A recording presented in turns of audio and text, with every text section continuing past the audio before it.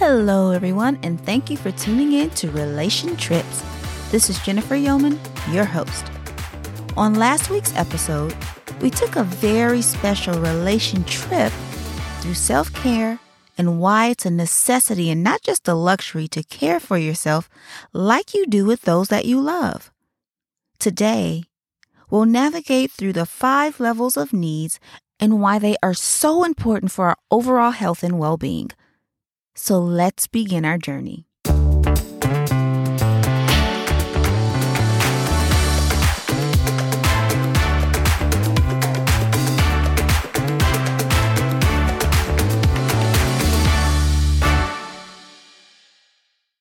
Today, we're talking about needs and how essential having our needs met are a necessity to living a happy life.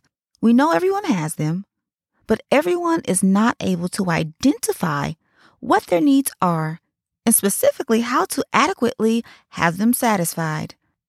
So today, I'll use Abraham Maslow's work as a blueprint to help us gain more clarity on our needs and how we can individually go about fulfilling them. But before we move ahead, I think it's important to know a little bit about who he is. And so Abraham Maslow, an American psychologist who is commonly referred to as the father of humanistic psychology, he developed a hierarchy of needs to explain human motivation and self-actualization. And so although his theory suggested that people have a number of basic needs that must be met to move up this hierarchy, to pursue more social, emotional, and self-actualization, this really only scratches the surface of his inspiring work. But today, our focus will be on the hierarchy of needs. Now, if you can envision a pyramid with 5 levels, and starting from the base being your most essential of needs, you'll find physiological needs. Next, as you work your way upward, you'll find your safety needs. Thereafter, social, then your esteem needs, and then self-actualization. So as we think about our physiological needs, these are biological requirements for human survival. We need food. We need water. We need to have air to breathe. We have to keep our bodies warm. We need a place to stay, so we need shelter. We need clothing, and even sexual reproduction to maintain the survival and propagation of the human race.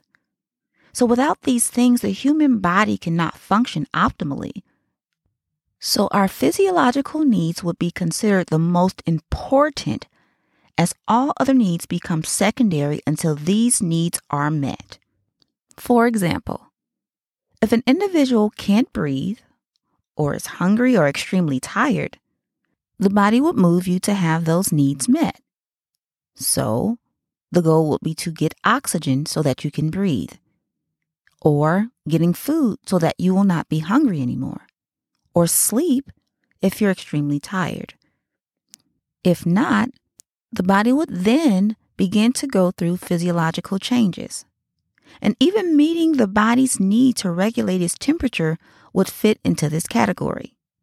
Now, and as we move up to the second level of Maslow's hierarchy of needs, the requirements become a little more complex. At this level, the needs for safety and security become primary.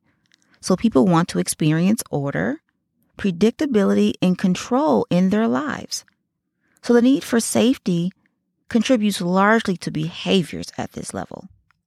For example, a person would look for adequate employment to care for themselves or their families, and even work to provide safety against accidents, injury, and health and wellness. So together, the physiological and safety levels of the hierarchy make up what is often called our basic needs. But I would also like to add that there can be many variables depending on each individual. So what a person's upbringing has been and what might be going on in a person's life at a given time. Now, moving up the hierarchy, once our physiological and safety needs are fulfilled, the third will take us to love and belonging, or social needs. And this would include interpersonal relationships.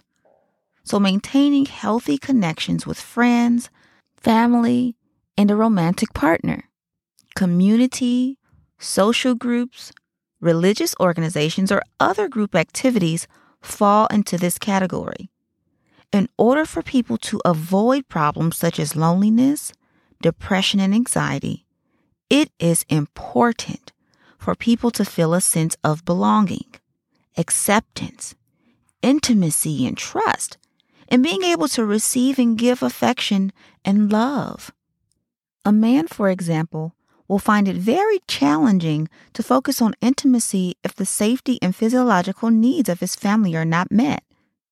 So, ladies, this is something to keep in mind if our spouse is concerned about employment rather than intimacy. So give him a little grace. This is where understanding and empathy can come in.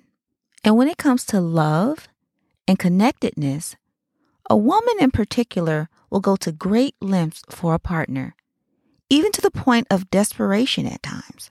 But regardless of being a male or a female, our social needs and having them met are extremely vital. Now, moving along, esteem needs are the fourth level in Maslow's hierarchy, the need for appreciation and respect.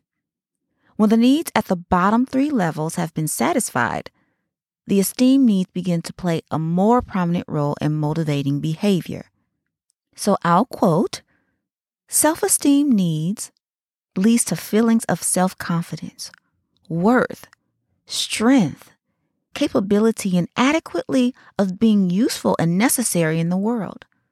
Not having these needs met lead to feelings of inferiority, weakness, helplessness, and discouragement." And at the peak of Maslow's definition of self-actualization needs, which refers to the realization of a person's potential, self-fulfillment, seeking personal growth. And so, if you think about it, a person who's an artist would have to create art. And this doesn't mean you have to be known in the world, but just being able to do what you love to do. A writer will have to write.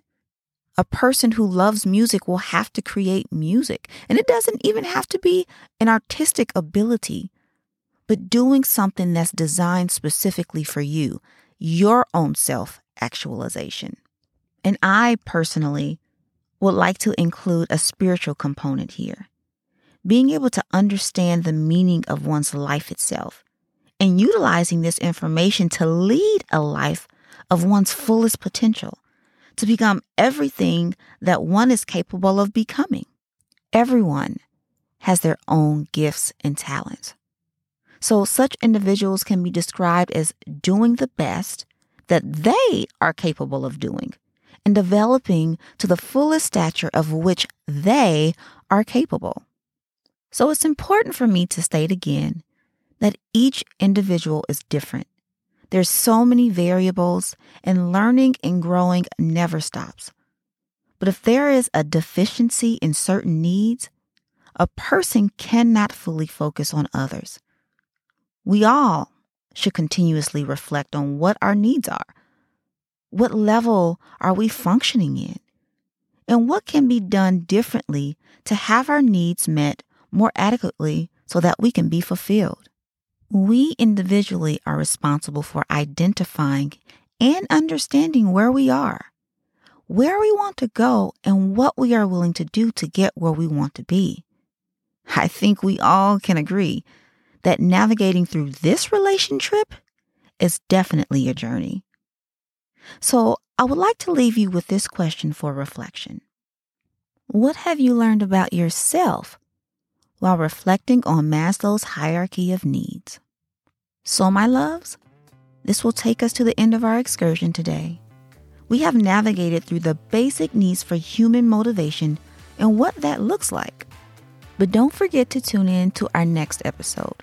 We'll continue through our most important self-care journey by interviewing medical nutritionist Chandra Carty to help us understand the importance of having a healthy relationship with food and how we can reduce the effects of poor health and how we can work to capitalize on living well. So, Make sure you share this episode with those who could use some extra encouragement. Subscribe to my email list at www.lovetolivelifecoaching.com. You can also find me on Instagram at Coach J Yeoman, and that's Coach J Youman. Remember, if you enjoyed this podcast, please share your experience in the comments. And if you need personal support, you can contact me with the information shared. I'm Jennifer Yeoman, your wellness coach. And remember, make this day great.